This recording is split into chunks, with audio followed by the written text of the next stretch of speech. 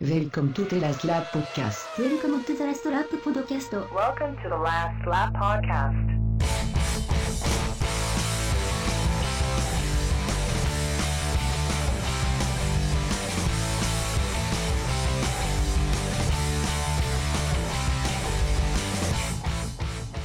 Welcome everybody to the Last Lap Podcast Season 3. That means we are kicking off the 2015 season in Formula 1 in style with a quick preview of teams, driver lineups and the new cars which we are just seeing being driven about before the start of the Jerez. Yeah, it's tomorrow, isn't it? It First is. day. First day tomorrow. Exciting times. Very exciting times. Always a fun time of the year. End of January. Yes, no, absolutely, and it doesn't really feel like it's actually been that long since the end of the season. So, Definitely. yeah, I'm sure I was being, I'm sure I remember being slightly asleep only a few weeks ago at the Abu Dhabi Grand Prix. Yeah. Still not quite over it yet. Still burns. Still stings. Of course, the voice that you can hear, dulcet tones in the background, is my co-host Sean Gray. Lifelong Ferrari fan, sometime Nico Rosberg fan, all-round good guy. Yay. Thank you. Lifelong McLaren hater. Nah, I'm not a hater, but no, yeah, you summed me up perfectly there. Lifelong Ferrari fan and general fan of the nice man, is how I would describe myself. If you seem like you're a nice guy, you've got my support. I'm sure there's quite a few Lewis Hamilton fanboys out there that might disagree that Nico Rosberg is a nice guy now. Oh, I do not doubt that for a second. I'm of course your host Andrew Pearson. Welcome you to the show. Just to remind everybody, I'm the McLaren Jenson Button fanboy.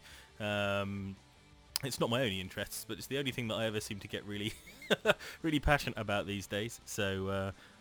As you can tell, I'm wetting myself in fangirl appreciation of Alonso coming to my team this season. A subject we shall get into more as we go through the teams, of course. So let's begin our journey into 2015. Let's start with, well, last season's champion seems to make the most sense to me. Yeah, I think so. We haven't been officially introduced to the Mercedes 2015 Challenger this year. It hasn't had its official release, so we've just been going by a few photos from the shakedown tests that they were doing in, where are Mercedes based? Are they Brackley? Yeah, was it Silverstone, the test, I think? Yeah, so it must have been, Yeah. I'm sure it's roughly around where they're based. That's roughly where Brackley is.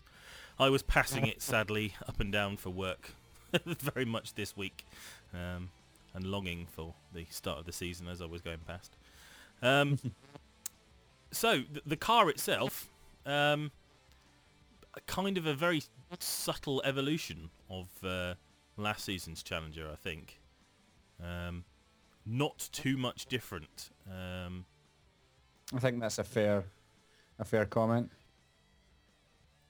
The things that I'd generally noticed about it was more along the lines of that the nose is really the thing that I think you can see the most changes in the car. I mean, obviously the back end is packaged as tightly as it was last year, maybe even a bit more. But it doesn't seem that they've done anything really radical with everything sort of behind the front tyres. But the nose is interestingly different. With the new nose regulations, we were expecting there to be sort of one of two styles, really. The sort of elephant nose that Ferrari and Mercedes went with, and then obviously the penis-shaped variant that we got last year was going to be ground down to just a little nub on the end, we thought. Just the tip, as I like to to refer to it.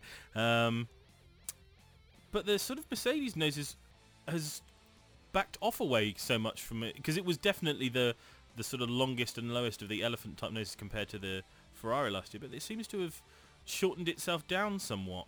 Yeah. That's true, yeah.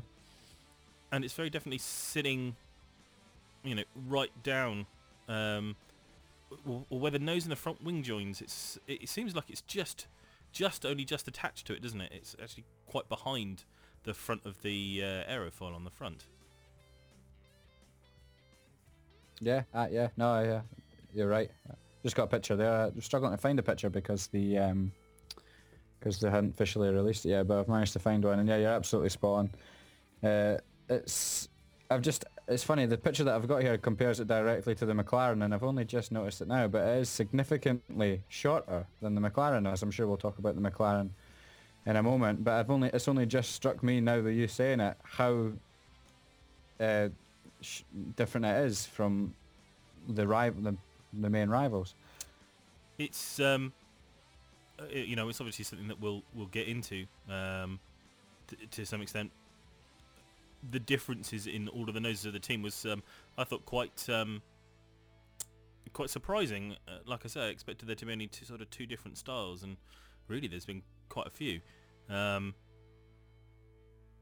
It compares very much to the nose on the Williams, and in fact, both the Williams and the Mercedes are probably the two most similar looking cars in terms of how everything is sort of set out on them, which is probably not surprising given that Williams were closest to Mercedes last year, so they probably weren't going to alter anything massive on their designs in between seasons. But yeah, they both have. It's definitely much shorter, and the nose is attached to the wing, sort of much closer to the tip of the nose, and that's where I think the radical design has sort of come in with the other cars, where the nose is much longer going forward past the front of the wing almost, or actually in most cases. Yeah, definitely. You could argue, of course, that they're the ones with the most to gain, so makes more sense for them to make a radical switch. I mean, what do Mercedes have they have more to lose, so they're going to stick with the somewhat of the formula that had them so successful last season. So it makes sense for the likes of McLaren and Ferrari to completely radically overhaul their design. The other thing that I've kind of noticed, and Mercedes so far have been the only team that I've seen this, is the front camera mount positions. All of the other teams, I believe, without checking every single photo completely instantaneously, but I'm pretty sure all of them, bar Mercedes, have stuck with the sort of side-mounted on the side of the nose, somewhere around the tyre positions. Mercedes are the only ones that I've seen that have done something different to that, and actually their front camera things almost look like little wings on the front, protruding much higher up than the nose and much farther away than from the front tyres. So that was really interesting. I just wonder, well, unless you're an F1 technical guru, you probably can't really say what the aerodynamic benefits of two little wings sprouting off of the nose are, but who knows? It could be the thing. Maybe that's the whole entire reason why the Mercedes is so much faster. Maybe. Did they have a similar design last year though, with the wings? No, I'm pretty sure last year's were much like the ones that everybody else has this season.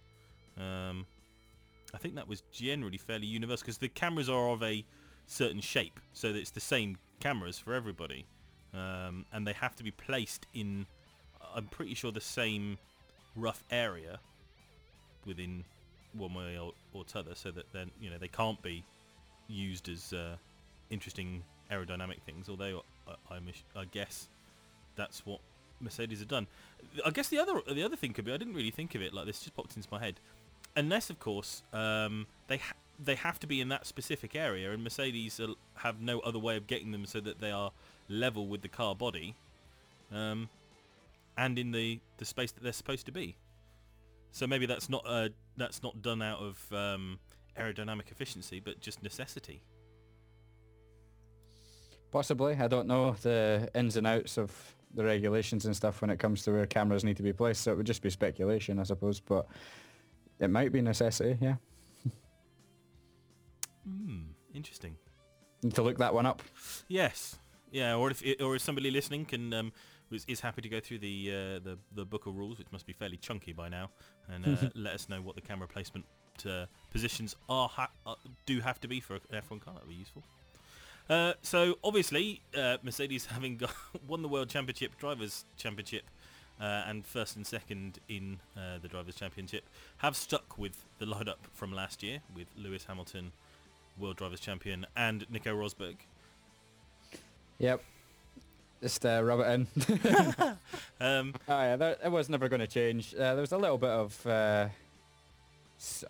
rumour ticking over on the internet that Lewis was thinking of moving and all that, but I don't think it was ever really in doubt. This was a successful team that won all but 3, I think, Grand Prix last year. So, yeah, Lewis, he's the man now. He's got the World Championship under his belt, so he can really stamp his authority down now and kick on this season. But now more than ever will he be the team leader. He more or less led the team last season. There's moments where it was 50-50, whatever, but now that he's got that world title under his belt, you can see him going on and really putting a complete stamp on it now. I'm a bit slightly concerned that the defeat last season might take Nico a little bit of a while to get over that. I can see Lewis winning this season a little bit more. Should the Mercedes have the same gulf over the rest of the field as it had last year, I suspect the gap may be wider between the two drivers this season, which is a shame because it might lead to a really pedestrian one-man world title, but I've just got a sneaking suspicion it might end up that way. Yeah, I must admit I'm... What do you think? I fear so much as well. And I guess probably a lot of that has to be put down, on the drivers themselves for being both utter arses last season, really. If they'd managed to have just gotten through and not got up in each other's faces so much and pushed the limits of it, then I think they'd both be having another season where they could challenge one another. But after Spa, I think now the team is just micromanaging it. So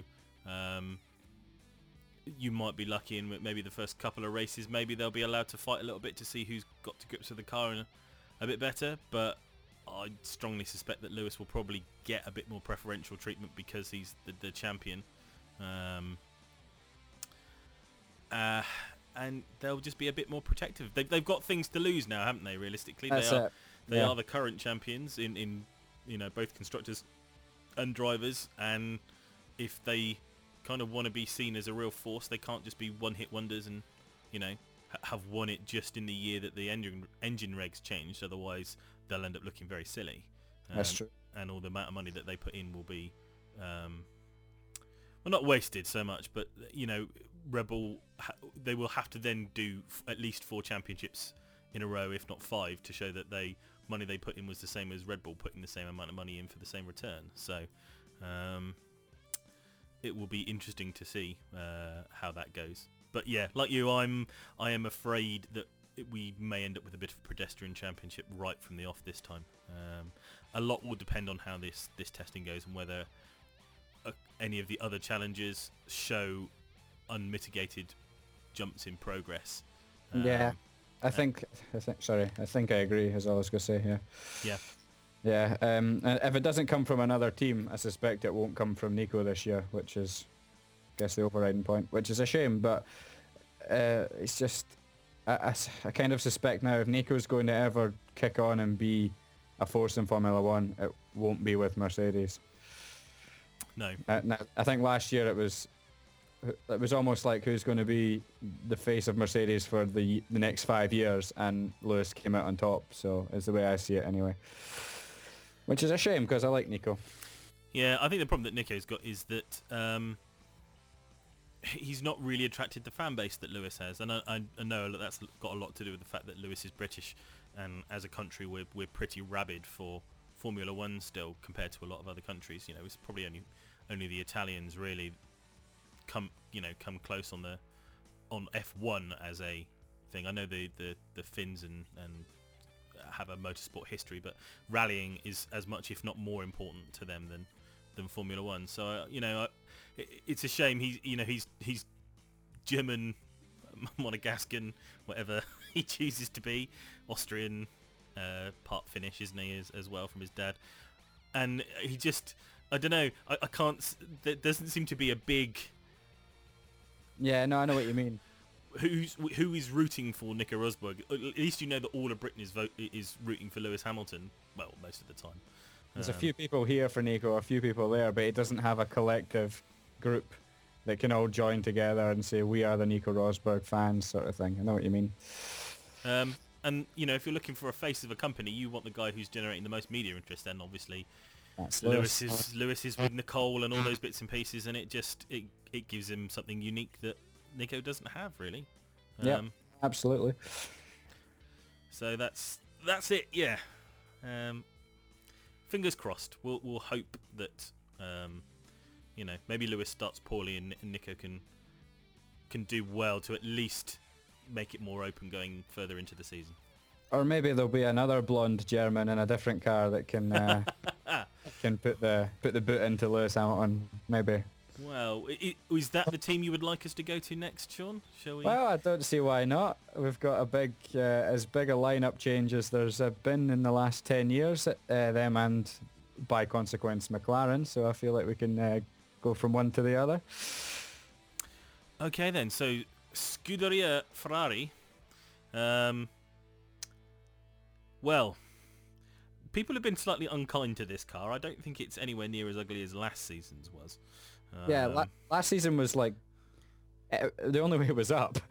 Really, wasn't it? It was. I think we voted it the ugliest car of all time at one point last season. So I don't think it's that bad. I think it's all right. Yeah, I don't particularly like the nose, but that's not just a Ferrari thing. That's a Formula One and post 2014 thing. The noses aren't particularly nice looking at the moment. So yeah, this thing's fine. I'm not seeing anything that jumps out at me that makes me think, oh no, or oh yeah, for that matter. I need to wait to see what it does on the track, but it looks pretty standard, I would say. Yeah, I think when I look at it, I think the interesting parts, well, it's always going to start with the nose, really. Much longer nose, and more so than most of the other cars, very low, it looks to me, in terms of sort of the angle it's going at, and then when you do the sort of front views of it, it almost looks like it tapers down at the end, which is obviously, I guess, to cover the regulations and what have you. But yeah, it doesn't. When you compare it to the McLaren nose, it looks really basic, doesn't it? That's what it screams to me. It doesn't look like there's curves or subtle lines in it to make the best use of what it's supposed to do. And it does stick out an awful long way beyond the front of the... Yeah, I mean, you see the difference between going back to the Mercedes, where the Mercedes nose pretty much stops as soon as they join to the front wing, whereas the Ferrari one keeps going for, I don't know how many inches that is, it's tough to tell, but it's a significant way. Yeah. It is a very, I mean, maybe it's like we're going to just have to wait and see who's got it right, I suppose, in like when they get out on track. I mean, will the Ferrari turn up and like that in Melbourne and give it 2 weeks and perhaps it'll be a different nose because they've realised that the way Mercedes have gone is a better option? Perhaps. Difficult because you've got to get the crash tests done on any new nose, which is part of the reason why Lotus didn't bother changing their nose in season, despite the fact that it was clearly awful, because it costs so much to break the things in a standard FIA crash test. The back, I'm not sure. I don't think it looks all that tight. It still looks like it's a bit voluminous as it's going back a bit. It almost looks pregnant. It's very round at the side, and I then, again, you look back to the Mercedes, and that just looks real tight and pulled in, and there's seems to be loads of spaces at the back as it goes towards the exhaust. And I don't really see that in the Ferrari. There doesn't seem to be lots of extra room towards the back of the car, which kind of makes me suggest that it's still full of stuff in a configuration that's unwieldy and possibly not all that well balanced. don't know what you can do about that now. It's a bit too late, but that's where I worry for the Ferrari this year. I don't think it looks quite as... Certainly in comparison to the Mercedes, I would have to unfortunately agree with you there. Definitely doesn't look as... the only word I can think of is tight. It doesn't... It's... You're right. It does. It looks fatter, doesn't it? There's... It's always difficult to tell in some of these pictures as well because, you know, they take these pictures at very specific angles for press releases and stuff. So you don't always see the full story until it's maybe out on the track. But I would have to agree with you. I'm not... Judged on the two, and we can only go by pictures. I haven't seen anything that makes me think it's going to be a significantly better car than last year. One thing that is interesting, actually, and I've just been quickly flicking between the photos of the cars.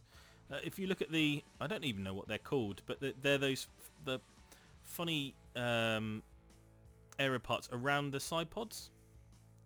I really don't know what they're called. Deflectors or whatever they are. Interestingly, they've gone for the same thing as Force India, in that they have both got essentially an L-shaped... I'm going to call it a diffuser because I don't know what else to bloody well call it, but so that it goes up and across the top of the side pod, but without touching it. Sorry, actually, and the Lotus has the same thing as well.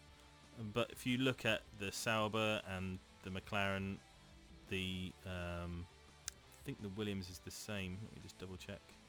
I think the Mercedes as well has... Yeah, the Mercedes is all... They're all stand up. Yeah, it's like a straight block almost. Yeah, so all of the other teams have gone for these straight standing pillars, so the back of the L and not the 90-degree bit that then would attach it to above the side pod to the car. And that's interesting. You just wonder... I always wondered what aero those things actually did. I assumed it helped channel some air back inside underneath the rear wing to some extent. Must be. It's the only reason why you'd have in there. It can't channel that much air into the side pods, I wouldn't have thought. Or maybe it does, but it's interesting, I think, to see those choices being made. I wonder which is the right way to go on that. Because if it doesn't work, it's going to channel stuff away from where it needs to be. So whether that makes the cars slippier and gives them less downforce or gives them more downforce, I don't know. You reckon? Don't know. I don't know either. Okay. I wish I was an aero whiz kid. I'm not, unfortunately. I don't know. I have no idea whether it will what the purpose of these, like you say, not even sure what to call it. Don't know what their purpose is, but just have to assume they know what they're doing. Maybe that's asking for trouble. Possibly. To driver lineups, as you mentioned, Sean, the biggest driver swap around that there's been for quite some time in Formula One. We see four-time world champion Sebastian Vettel replace Fernando Alonso at the Prancing Horse alongside Kimi Raikkonen, who must be delighted to see a two-time world champion leave the team only for a four-time world champion to replace him after such a difficult season last season. How do you see this one going? Do you think Seb's just going to come in and blitz Kimi, or do you think maybe the things that have changed on the car? I note that there's been some changes to the suspension. Definitely think Sebastian's going to take time to settle. Based on last year, he didn't like the new regulations. He didn't like the new Red Bull, and it clearly affected his performance. So if he struggled from just a switch in regulations in the same team, surely a switch in team entirely, it might take him time to settle. Not saying it'll take him a long time, not saying it'll take him a short time, but it'll definitely take some time. so Kimi's definitely got the advantage there to get off to a good start and possibly lay a bit of a marker down while Seb finds his feet and says, look, I'm not going to be a brushover. You're a 4-time world champion, but I'm a world champion myself, and here we go. The problem with that logic is Kimi was absolutely dog crap last year. Yes. Yeah, it's a complete step into the unknown, really. Is Kimi Räikkönen going to find the form? Is Sebastian Vettel going to find the form? There's definitely risks with this driver lineup, but at least when Fernando Alonso was there, you knew you were going to get, even if the car was pretty murder, he was going to get it in the points most of the time, and you'd get a solid position. You not got that this year. If you get the Sebastian Vettel that couldn't drive the Red Bull last year, and you get the Kimi Räikkönen that couldn't drive the Ferrari last year, and a Ferrari that isn't great, then they could be in serious trouble. But at the same time, you've got 5 world championships between them, so it could work out brilliantly. That's why it's really exciting, and as a fan, I'm really excited to see how it goes. Give me two races in, I might not be sharing the enthusiasm, but yeah, I mean, it literally could go either way. I'm optimistic that with a full pre-season in the Ferrari, Sebastian should be able to come in and go. And equally, with a full season under the belt, Kimi Räikkönen should be able to come in and go. But I didn't think it would be as bad as it was last year, so who knows. I think Sebastian will be the number one, more or less. I don't think he would have made the switch if he wasn't. I don't think it will be explicitly stated anywhere, but I think there'll generally be a feeling around the team that Sebastian's the future of this team, and over the course of the year we'll kind of see that, I suspect. Kimi's probably on his last year, you would assume, so you'd have to imagine that should the car be capable of winning races, and that's a really big if, it will be Sebastian who'll be the main man, you would think. It's pretty kind of the way I assumed it. I can't really see Kimi sticking at it if things go as terribly as they have been. If you know what I mean. It's not...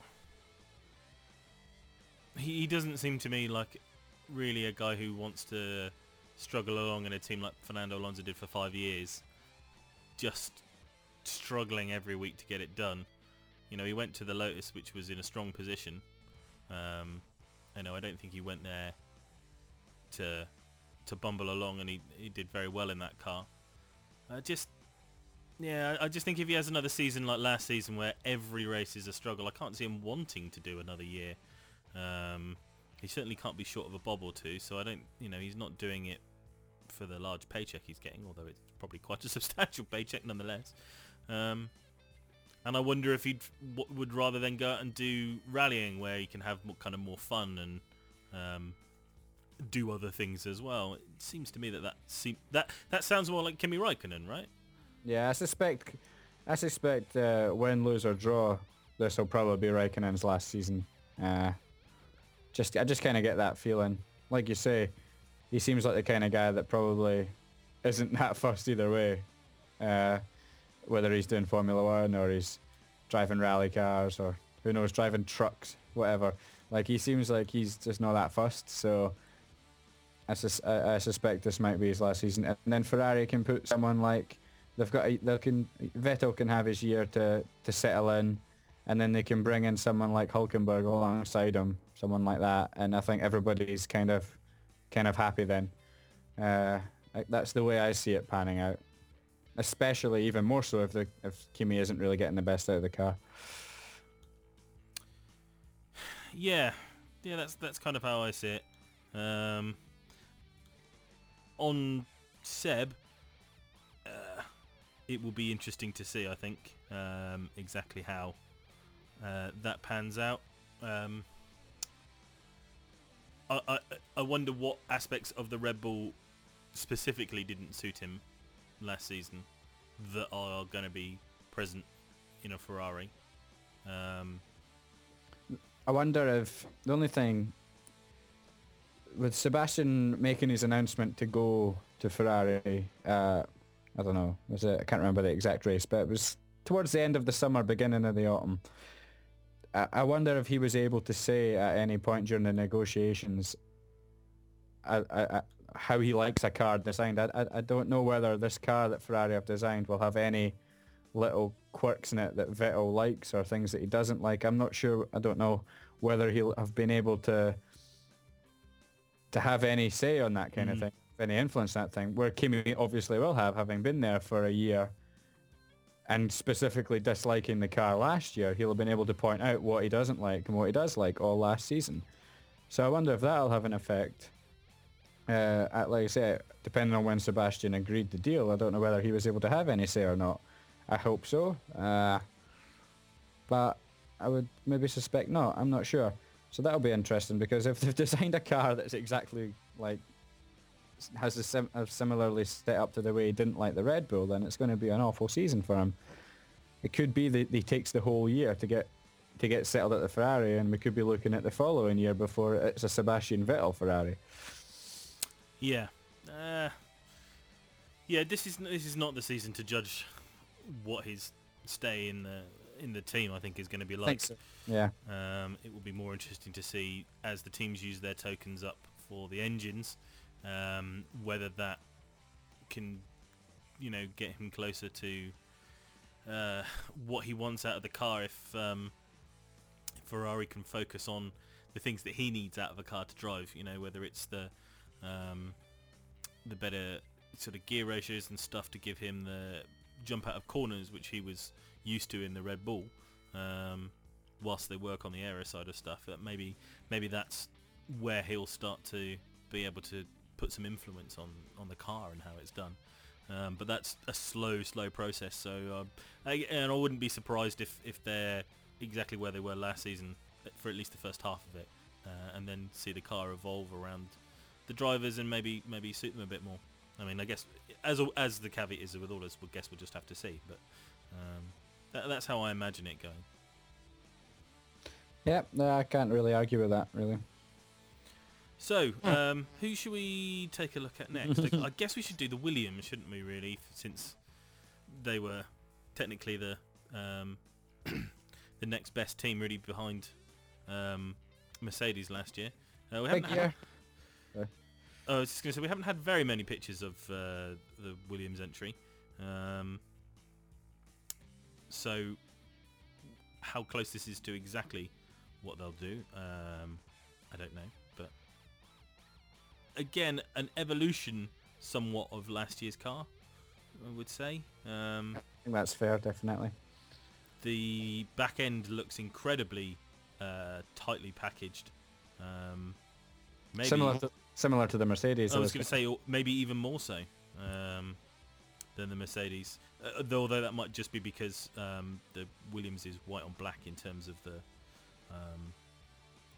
skirting and the body colour, so maybe you can see it a bit more on the Williams. But it does look like most of the car is sort of front of the driver's seat going forward, and there's very little at the back. So, again, whether they've been able to tweak that setup to get it closer to the Mercedes, that split turbo design, will be interesting to see. It's like I say, it's definitely closest to the Mercedes compared to anything else. I do not like the jigsaw puzzle nose. No, I don't like it either. It's horrific, and whoever came up with that design needs to be shot. Might be the most aerodynamic efficient, no? Well, oh God. I guess we shall see on that. Beyond that, it's kind of a fairly dull-looking car in a lot of ways. There's no real sort of sticky-out wings all over the place.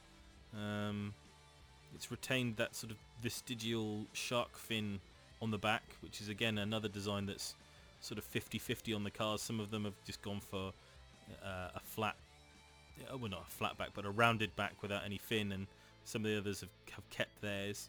The Mercedes has sort of gone somewhere in between, in which there is still a fin, but it's all the way down the back of the car instead of sort of just sticking at the back end.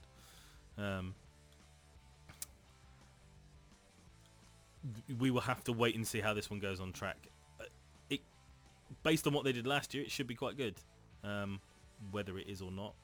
If they've been able to just amp up the positives that they had last year, then because they were all about speed, straight line speed, being slippery, difficult to pass, good for overtaking. So if they're able to work on that and maintain some sort of balance in the corners, then I don't see why they can't continue their good run. But it's a big year for Williams.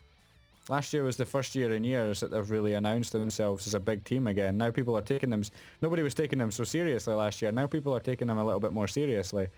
So they have to bring it. Yeah. Kind of how we said with Mercedes winning the championship. You can't really be a flash in the pan, otherwise, it scares sponsors off, if nothing else. If they think, we'll come in to a top team and, plaster it all over it, and then suddenly it's dropping down to 8th or 9th place every race, you suddenly, lose that prestige. And Williams are a big and established team in Formula One, even if their resources are less compared to some of the other teams. They need that. So this kind of does have to be a good car. Yep. I think they can afford to be still behind the Mercedes, but they've still got to be racy compared to the Red Bull, Ferrari and McLarens for definite. Yep, I agree.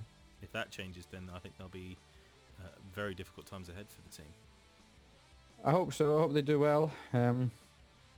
Everybody, most people these days seem to be quite, regardless of your allegiance to F1, like to see the Williams guys do well.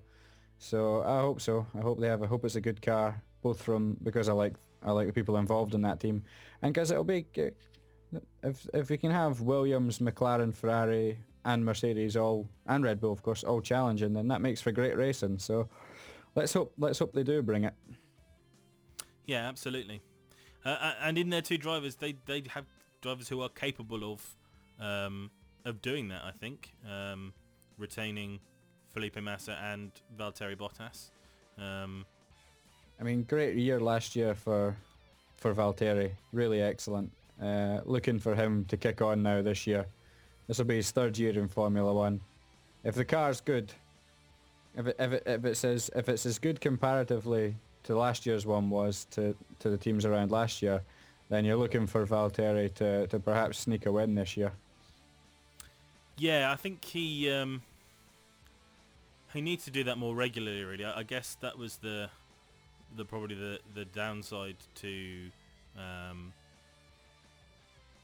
his season last year. It was good, but because the Mercedes are always going to take first place and probably second place most of the time, he was doing the best of the rest kind of stuff, but not reaching that top step. And I think he needs to just get a couple of wins if possible.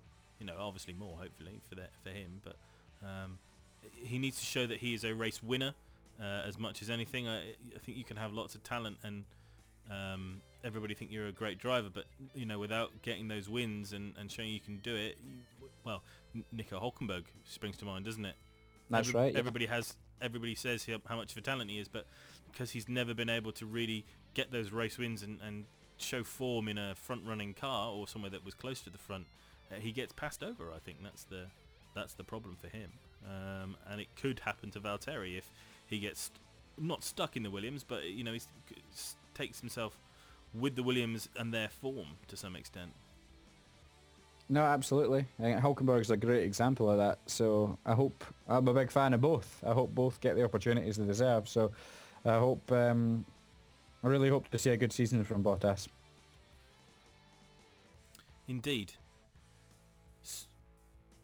So next up, let's take a look at my favourite team, the McLaren. It's not winning any awards for most interesting looking car on the grid. They've retained the black and silver paint job with a little red stripe along the mirrors and the nose, which is at least something, I suppose. I was hoping for proper old school white on red livery, weren't you? Yeah. I mean, like, I'm slightly disappointed that they've kept the silver, to be honest. But oh well, they're not my team, so. Just with Mercedes being silver, it would just make it a little bit more colourful at the top of the grid, you know? Yeah, absolutely. I saw, like, I must admit, I tweeted the McLaren team and said, if everybody is designing alternative liveries for your car, does that not tell you something? I haven't had a reply. No response. But some of the alternate liveries have been really nice. I mean, obviously most of them have focused on the sort of white and red or white and orange of the past, but I've seen a couple of really interesting ones, because obviously the original colour for the McLaren was that bright orange colour. If you think back to the sort of 70s and Denny Hulme in a McLaren, they were orange cars all the way down. And somebody did a really interesting one where they kept the black of the car, but then made all the silver bits on top, like a wrapped orange colour. So it's that metallic orange, but very polished. So not a flat orange, but a metallic, shiny orange. It looked awesome. I was thinking, you could absolutely do that, couldn't you? Because that's the original McLaren colours. You're not, you're not breaking any history there, but it just looks so much more interesting. Although I guess with the fact that Force India have decided to go black and orange this year, it probably might have made it look a bit similar to that. But there's been so many alternative ones that would have been so much more interesting to look at, and don't McLaren need to do that? They need to get people looking at that car again to get the bloody sponsors on it. Well, exactly. It's very strange that a team like McLaren are without a title sponsor. I mean, this is McLaren Formula One team, for goodness sake. West, whatever, Marlboro, all these legendary sponsors that they've had over the years, and now, I mean, what is it? Nothing? They don't have them. It's Mobil 1, and that's what else do they have? SAP last year. That's about it, you know. Like, I mean, SAP are a big company, but it's just not the kind of tech company sponsoring Formula One cars. Doesn't really have the same kind of thing to it, does it? No. As as well as Martini might not be a drink for everybody, it's still kind of the ethos of those kind of products in Formula One. What you associate, better, isn't it? Yeah, absolutely. What about the actual design then? What do you think? Well, so the nose is much closer to, and it's hardly surprising given who they've hired across the summer, very much closer to the Red Bull nose of the past few years. That sort of duckbill design. The way I see it compared to the Ferraris, which you might consider would be also near that kind of design, it doesn't look like it dips down quite so much at the end. And if you look at the contours of the nose going up towards things, it's slightly channeled as well. And it just feels to me that nose is doing a bit more than the Ferrari's one, which is the only one that's really kind of comparable. Yeah, no, I see what you mean. So I think that's got Pomeroy's. I never know if I'm saying that guy's name correctly, but I wonder if that's his handiwork. Something maybe he worked on with Red Bull that he is confident is a good design. I read it in an interview with Eric Boullier that the ethos has changed since he came into the team. Not Eric Boullier, the guy from Red Bull. That instead of looking at the theoretical maximum downforce that you can get, what they're looking to do is just exploit 100% of achievable downforce. So if the maximum downforce that you could potentially achieve on an F1 car is 780, whatever the measurement's in, newtons or whatever, but you can only ever get 80% of that, it's then better to look at getting 100% of 700, and ignore trying to exploit that last 80, kilotons of fucking whatever it is, kilotons of force, and compromise the rest of the design of the car with it. So that to me signals something very interesting, and it will be interesting to see if some of the characteristics of the Red Bull are now carried into the McLaren, which was always a nice slippy and fast car, but maybe now has some of the downforce to aid it in the areas where it was coming up short, which was always the slow corners. Other things I notice about it, something that is fairly unique to it and the Mercedes, is the width of the side pods, or the side pod openings. Both the Merc and the McLaren have very wide openings. All of the other cars have something much smaller, and in the case of the Force India, which we'll come to, the Force India is about half the size. And I find that kind of odd. The Ferrari is much more comparable to, say, the Sauber when you look at the front-on views, in that they're of an average kind of size. There's a big round bit at the top leading into small bits, and you look at the McLaren and then the Mercedes, and both of those actually have quite small areas for the top of the side pod. It's much thinner, but the aperture is wider. So that, to me, is immediately very interesting. That the other teams seem to have gone to try and close off the side pods and do something more with it, and the McLaren and the Mercedes have, or maybe the Mercedes hasn't changed so much, but the McLaren has opened it up from that initial, because they were all taken from the Red Bull a couple of seasons ago. The FIA mandated that the design of the side pods was best on the Red Bull for safety. So it seems to me that only a couple of teams have really looked at that area to change the aerodynamics of the car somewhat. And I look at those side pods, and they curve in back towards the car much more than a lot of the other ones do. So that, again, to me, is just really interesting. I think there's been a lot of really radical changes to how the front of that McLaren acts. It's also got the little fins above the side pod. Again, that's something that's not on the Ferrari. Is on the Sauber, isn't on the Lotus, isn't on the Force India, isn't on the Williams off the top of my head, is on the Mercedes. So, again, who's got the right thinking there? Because everybody seemed to have those fins on it last season. Only a couple of teams didn't. So some teams seem to have dropped them, and two of the teams haven't. Interesting. Back of the car, though.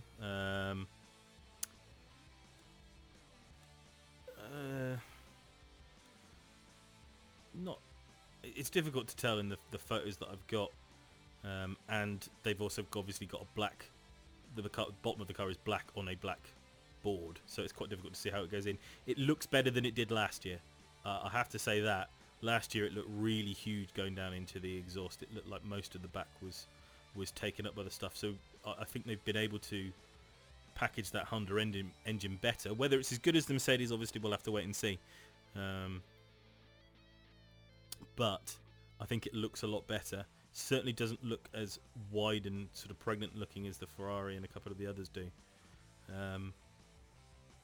Looks lower. Just looks lower and meaner. At least that's how I see it anyway. Well, you'll be hoping so. Hoping for a good season after the last couple of seasons has not been, been great. And you've probably got, arguably, depending on what side of the bed you wake up, the best driver on the grid to make it happen for you. Jensen is very good. Oh, you mean Fernando Alonso? You mean the other guy? Yeah, the other guy that that you nicked, stolen, thieved, however you wish to put it. No. Yeah, I mean, as far as I'm concerned, the best. So, have you got the car to give him? Time will tell. But one thing is for sure, even if you don't have the best car in the world, this guy will get whatever you can get out of it. And then some. I think the interesting thing is that somebody in Ferrari, one of the Ferrari car designers, came out in the press this week and said that Fernando Alonso is not somebody who can develop a car. He said he turned up at pre-season testing and told them that the car was perfect, and then as soon as he got into the racing, he told them it was horrible. However, how true that is, I don't know. But Jenson Button is somebody who can develop a car, and I think has shown that he knows how to feed back to teams to help them improve the car. So between the two of them, should have all the bases covered, really. I have thought that. I have thought since Alonso signed, I thought this could be perfect. In theory. The contrasting styles of Jensen and Fernando, it could be a match made in heaven. So let's just wait and see. It's exciting. It's exciting to go into a season with so many different. I mean, what, like 3 or 4 of the top teams have got different lineups now. Mm-hmm.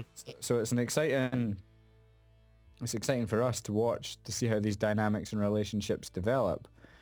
Do you think Fernando's going to shoot off into the distance and leave Jensen behind, or do you think Jensen can challenge? I think Jensen can challenge. I think that's always in his arsenal. Fernando may well be able to take off and run with the car quicker than he can. It's always a possibility. I think what aids the team this time, as opposed to Jensen and Lewis, is it's almost generational, isn't it? Alonso and Jenson Button are much closer generationally than I think Lewis is to Alonso, and especially back from when they were in Formula One in the McLaren the first time around. And as far as I'm aware, Alonso and Jensen have a good relationship. As slightly more elder statesmen of the sport, I think they understand, how to race. I don't think you actually hear. I mean, you don't hear in any other teams about Alonso being a bad teammate or anything like that, and you certainly don't hear that about Jensen. So no, definitely not. I can't see why that can't be almost a better pairing than Lewis and Jensen were, where there always seemed to be some friction between the two, and that to me it says a lot, isn't it? In that pretty much in any team where Lewis wasn't just the number one driver, so when he was driving with Heike, it was fine for him because Heike was always going to be his number 2 wingman. There always seems to be friction between Lewis and his teammate. Yeah. He goes to Mercedes with his best buddy in the whole entire world, and after one season in a competitive car, he's not my friend. I hate him. Fernando, Nico, Jensen. There seems to be a common factor, and it isn't any of those guys. No, who have all raced with other people, and you've never seen any inter-teammate friction. So, maybe Lewis just rubs people up the wrong way, and I can just see them being a good pairing on the track. I don't see them banging wheels or doing anything like that, but I see them being able to fight one another fairly. Kind of unlike Jensen and Checo, I think, where Checo was so desperate to prove himself, he was willing to take risks with his own teammate. Which Jensen really wasn't willing to do back, because he's just not that sort of driver. He's not out there to drive his teammate off the road. He just wants everybody would just like to race sensibly and not. Checo seemed like the irritating puppy who kept trying too hard to impress everybody a little bit, and Jensen just wanted to sweep him out the way at times. Mm-hmm. And Checo would just keep coming back for more and coming back for more. Yeah. I mean, you look at how Alonso raced Sebastian Vettel a couple of times last season. Close as you like, but always safe. Do you know what I mean? Not doing silly things and running people off the road or trying to do things to make them, spin out or crash or anything like that. And I just think that sounds like something the McLaren need, that trust between their drivers. And I think they'll be able to get it. I don't think either of those two guys at this point in their careers are desperate to show up the other person so much that it would consume how they went about their jobs. I agree. I genuinely think it's going to be a really good pairing. I like both guys, so I mean, I think you're right when you say about the timing of their careers. They're not the young kids now, desperate for drama. They're just going to get on with it, I think, and do the best job they can. So, yeah, if I was a McLaren fan, I'd be quietly optimistic, but I might have said that last season as well, and it wasn't. So, anyway. Who else is there then? Unfortunately, there's no Red Bull pictures, because they would be the next logical team to cover, but there's no. Well, let's cover the driver lineup anyway. Whilst we're wondering about, we've got possibly I think in a way the most exciting lineup on the grid in a lot of ways. with Danny Rick, the new pretender, ousting Sebastian from the team he won 4 championships with, the only guy to win races against the Mercedes last season, and Danny Kvyat, an interesting, if slightly unknown quantity, who's shown flashes of real speed and brilliance, but perhaps maybe just needed another season to really refine that. I think that's a fair statement, but the hand was forced with Sebastian making the move, and they've taken a punt. It is a punt, it is a risk, but I think what will help them is Danny Ricciardo proved last season that even if Kvyat has a shocker, Danny's able to carry the team. Mm-hmm. He proved that he can lead a team. He can be the number one guy. So that helped them in their replacement of Sebastian, because it wasn't like, oh crap, Sebastian's gone, we need to get Raikkonen or Alonso or one of these kind of guys in. Thought, right, Sebastian's gone, but you know what, we've already got one of those guys. His name's Daniel Ricciardo. So like you say, it's exciting because Kvyat's only 1 year in, so it could be anything. He could be another Danny Ricciardo superstar, or he could be putting it in the wall every week. Yeah. So we'll wait and see.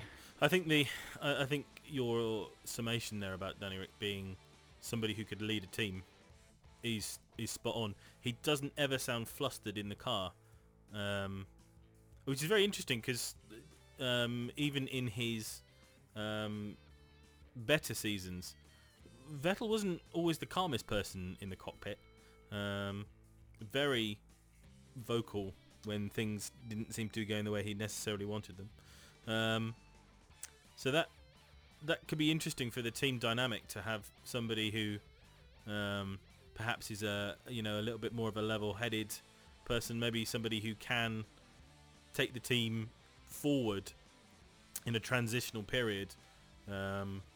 They're perhaps the only team at the top end of the grid as well that have a true obvious number one. Like Mercedes, they're going to be battling Ferrari, they're going to be battling McLaren, they're going to be battling Williams, they'll be battling. Yeah, at the end of the day, when at Red Bull, Ricciardo's the number one guy there without a shadow of a doubt now. So they'll have Kvyat playing the supporting role, but all leads will lead to Ricciardo and his World Championship. So maybe that could, be a benefit to them. They've got one focus, and that's true. Him. So be interesting. It has done them well over the last few seasons, it has to be said. That's it.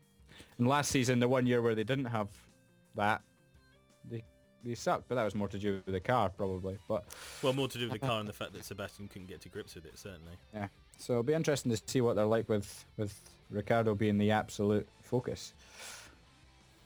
So Toro Rosso have just released, when this was recorded, of course, just released the images of their title challenger. So this is a bit on the fly. We'll have to take a look at the team.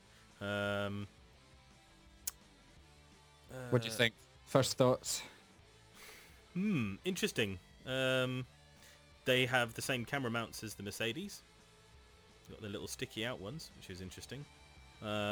Straight up little aerofoils around the side pods. Side pods are quite wide again, which I guess kind of makes sense because I think they always have been on the Red Bull. They've got the little side deflect things on the side pods. That nose though, it's a bit different. It's a bit pointy, isn't it? Yeah. Looks like a bullet from the picture I'm seeing. They're quite low down and quite long again. Do you know the thing that strikes me when I look at the side-on of the car is it doesn't look all that thin at the back. No, I was thinking that as well. So that probably means that the Renault hasn't actually changed all that much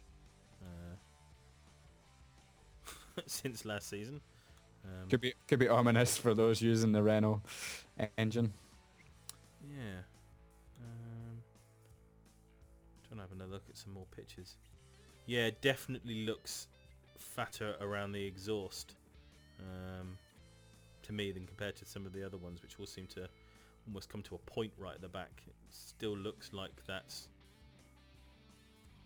really quite chunky towards the rear suspension. I don't know, the nose is quite long and flat. Maybe that is... I always find it a bit strange, and I always think the noses should be slightly more kind of rounded and channeled and stuff. When I see them flat, it always makes me think... It feels to me like that should be slower, but I don't know, what do I know? And an interesting lineup this year. 2 rookies. Yes, young Max Verstappen.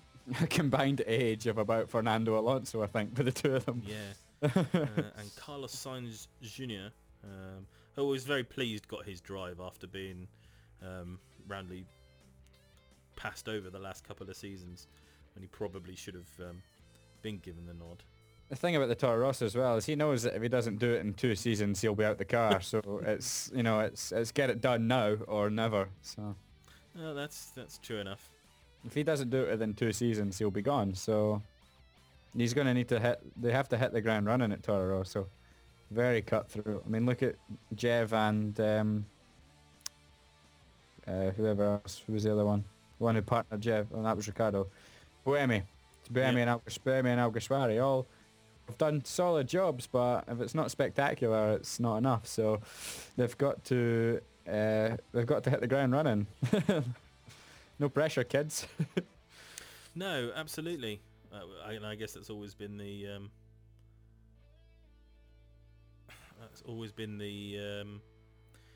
been the problem really with being a Toro Rosso driver, and you get stuck in generally a fairly average car, and then if you aren't absolutely spectacular in it, you don't really have the chance to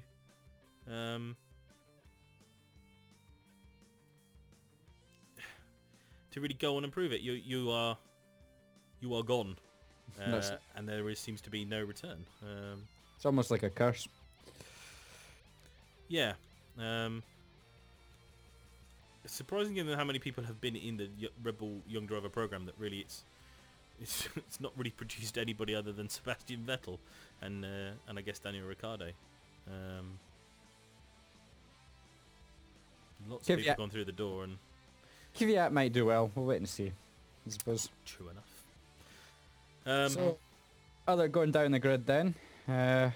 Force India now then, I guess? Yeah, it's a slightly different livery from last season, a bit shinier, I think. Looks a bit like an Arrows, doesn't it? I think it looks, I think I've said this, tweeted this a couple of times. I think it looks like an Arrows has mated with a Minardi. Oh yeah, that's exactly what it is. Or possibly a Spiker. I don't know, one or two of those things. I think the Arrows had more black on it anyway, so I'll go for that. They are the only people so far to have really retained the proper phallicness of their nubby nose. And that worries me in terms of the evolution of this car.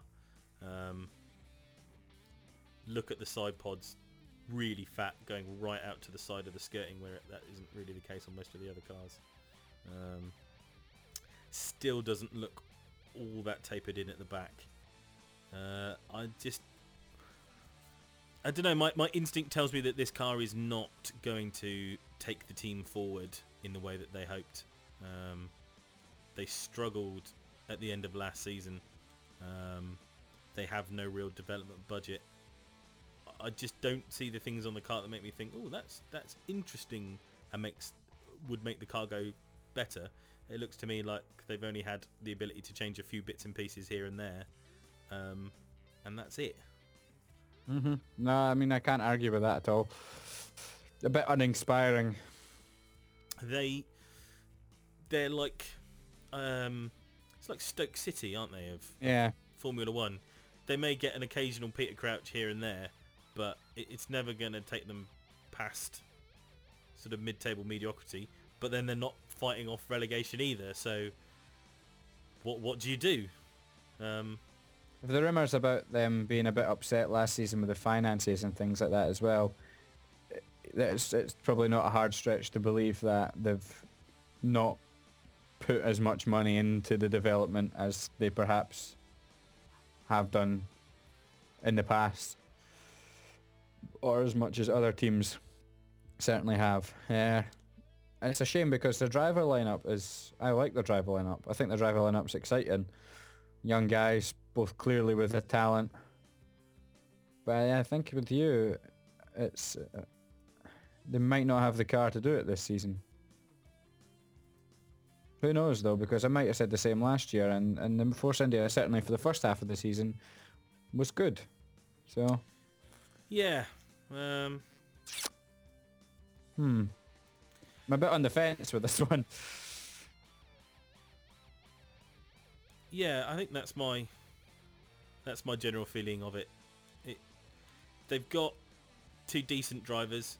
It was a decent car. What are you looking to do from there almost? It's almost a bit like as bad as the teams at the back. It's where is your evolution going to come from? You look at Williams, who were able to go from the back to the front again because they have a team of good engineers and a good team setup that's obviously designed to produce good F1 cars.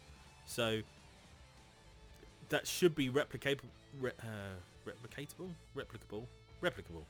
sounds better. Replicable by a team of Force India size who aren't the most underfunded team on the grid either, particularly. They're generally quite well sponsored as well. Yeah, I mean, yeah, it's one of the few teams that's actually come on with I mean, look, you've got a good 5-6 different brands there on the side of that thing. Mm-hmm.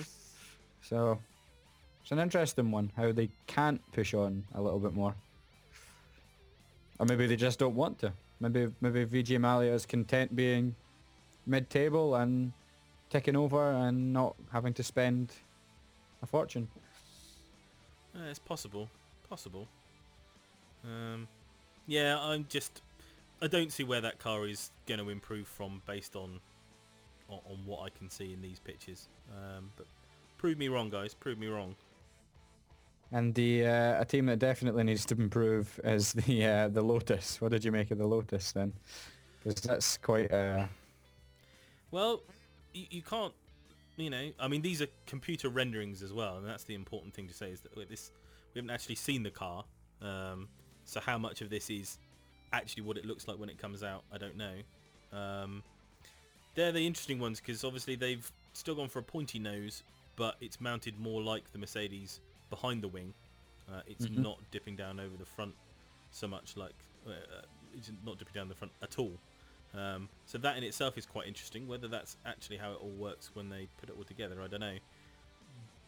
But the rest of the car looks pretty boxy. It doesn't look all that smooth to me. It just doesn't inspire me that, again, they're going to have made that much evolution on what was a terrible car last year. And you wonder if Romain Grosjean and Pastor Maldonado are the kind of drivers that can evolve a car going forward and make it better. I wonder if that's half of the problem, is that I have no faith that Pastor Maldonado can help a car go forward. It's just not. It just doesn't seem to be what he can do. And Romain Grosjean may be a very nice guy who's quite talented, but has he really been around Formula One long enough to be able to feed back and get a team to be able to swap things in and out to get them a car that takes it back to the front of the grid? I don't think so is my probable answer to that, but I certainly don't expect them to be in the top 5. You've got Williams, Mercedes, Red Bull, Ferrari, McLaren. They're not going to crack that, I don't think. Could be a battle between them and Force India for best of the rest. Maybe Sauber might get in there, maybe Toro Rosso, but they're not. I can't see them being a marked improvement on where they were last season. I'm with you. I suppose that pretty much covers Lotus, really, doesn't it? Very quickly. Not much to say. The new Sauber, though, new livery. Very new Sauber. I really like the livery. I really like it. It's nice to see a nice blue car. It's just something different, isn't it? And yeah. I think other teams should really learn from that, because you're now going to be able to spot the Sauber on the track wherever it was, whereas last season you had to go, oh, that's a dark silvery car. So is that the McLaren, or is that the thing, or is that? Absolutely. It rather does. It rather does show you how important Felipe Nasr's sponsorship deal is to the team, since the car pretty much looks like his old GP2 car. When I was searching around for pictures of this, I typed in Sauber F1 2015, and I still ended up with pictures of Felipe Nasr's GP2 car. Whether that's because people can't literally tell the difference between the two and they're tagging all the photos wrong, or not, but they are eerily similar. But yeah, I like the colour. The blue and yellow is nice. I'd like to, if anything else, seen a bit more yellow on the car, really. Here and there, I think you could have done a few more highlights on it to make it look that much more interesting. I think that's probably fair, but I agree. I like the colour. It's good to see them with a decent, even though it is coming from NASA. It's a good. They've got a title sponsor across the side, which is something Sauber have kind of lacked in the last few years. They've always struggled for sponsorship. It's post BMW era. Yes. So a few people have been fairly unkind and said that they need to be sponsored by IKEA. So I mean, that's very funny. Since the colour scheme matches them perfectly. Who knows, maybe they will. Stranger things have happened, I guess. But if you see people putting together the car with an Allen key, then you'll know the sponsorship's gone a bit too far. As for their lineup, that could be anything. Yeah. I don't expect much from Marcus Ericsson, and Nasr probably wasn't. There's probably a couple of better GP2 guys than Nasr, so probably too little experience in there for my liking. I'd be wanting an experienced guy alongside Nasr for me if I was, but you can understand why they've done it, because they need the sponsorship, and unfortunately that's the nature of the game at the moment. But from an ideal perspective, I'd have had someone like, I don't know, can't even think off the top of my head, somebody like when Rubens was around, or someone like that with the experience to go alongside the youngster. Unfortunately, they're not able to do that, so we'll just need to grin and bear it. Yeah. What did you make of the actual design of the car, by the way? Just the nose is awful. I think so too. It's the worst nose out of all of them, I think. It doesn't look aerodynamic. It doesn't look like it should be doing the job that the nose should be doing.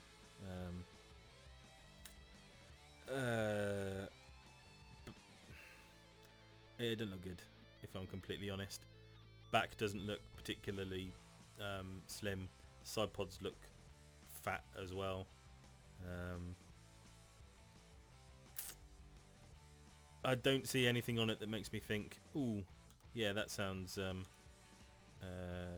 like it's going to be. You can't see them improving greatly on last season, can you? No, not at all.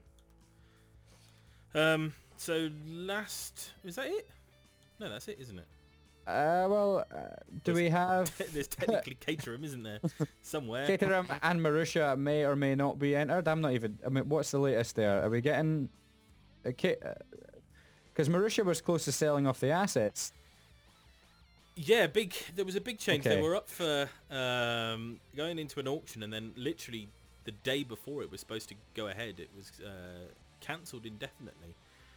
John Booth, one of the heads of the team, said that they were in advanced talks with an investor, and not the same investor who stiffed them to get them back on the grid at the end of last season. The interesting thing there, of course, is that they've got something like £60 million worth of debt, I think, or something ridiculous, maybe more than that, 60, 70 million, is it? But they've got 40 million coming to them in winnings and stuff from last season. So net, it's a lot less debt than it would have been, but does that still make it a viable proposition? I must admit, I don't think Marussia are going to make it onto the grid next season, which I think is a shame. Caterham may well do. They've been given special dispensation to run last year's car. Probably, I presume, with a slightly different nose. So they'll probably get it on the grid. But they missed 2 races last season. and how is that going to change with a car that's blatantly not going to be anywhere near as refined as the cars this season? It seems kind of pointless to say, oh yeah, you can use a 2014 car. It wasn't good enough last season, so it's definitely not going to be good enough this season. So they're just going to come last all the time. And then it becomes, what is the point? Well, yeah, exactly. It heads us off from 3-car teams, which does, makes me happier. But I'll be surprised to see at this stage either of them. Like you say, we might get Caterham, but again, I'll believe it when I see it. At this point, no, absolutely. What was Caterham's lineup going to be? I can't remember if they'd announced. No, I don't think they announced because there was so much. Maybe not. So much going on. I don't think they had a lineup. Let me just double check. Let's do a quick.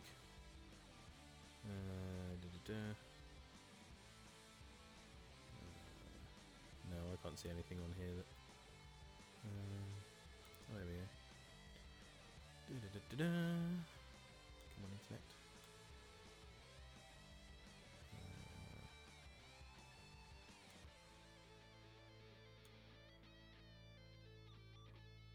Yeah, no, I don't think. I didn't think so. Think that they've gone with anybody.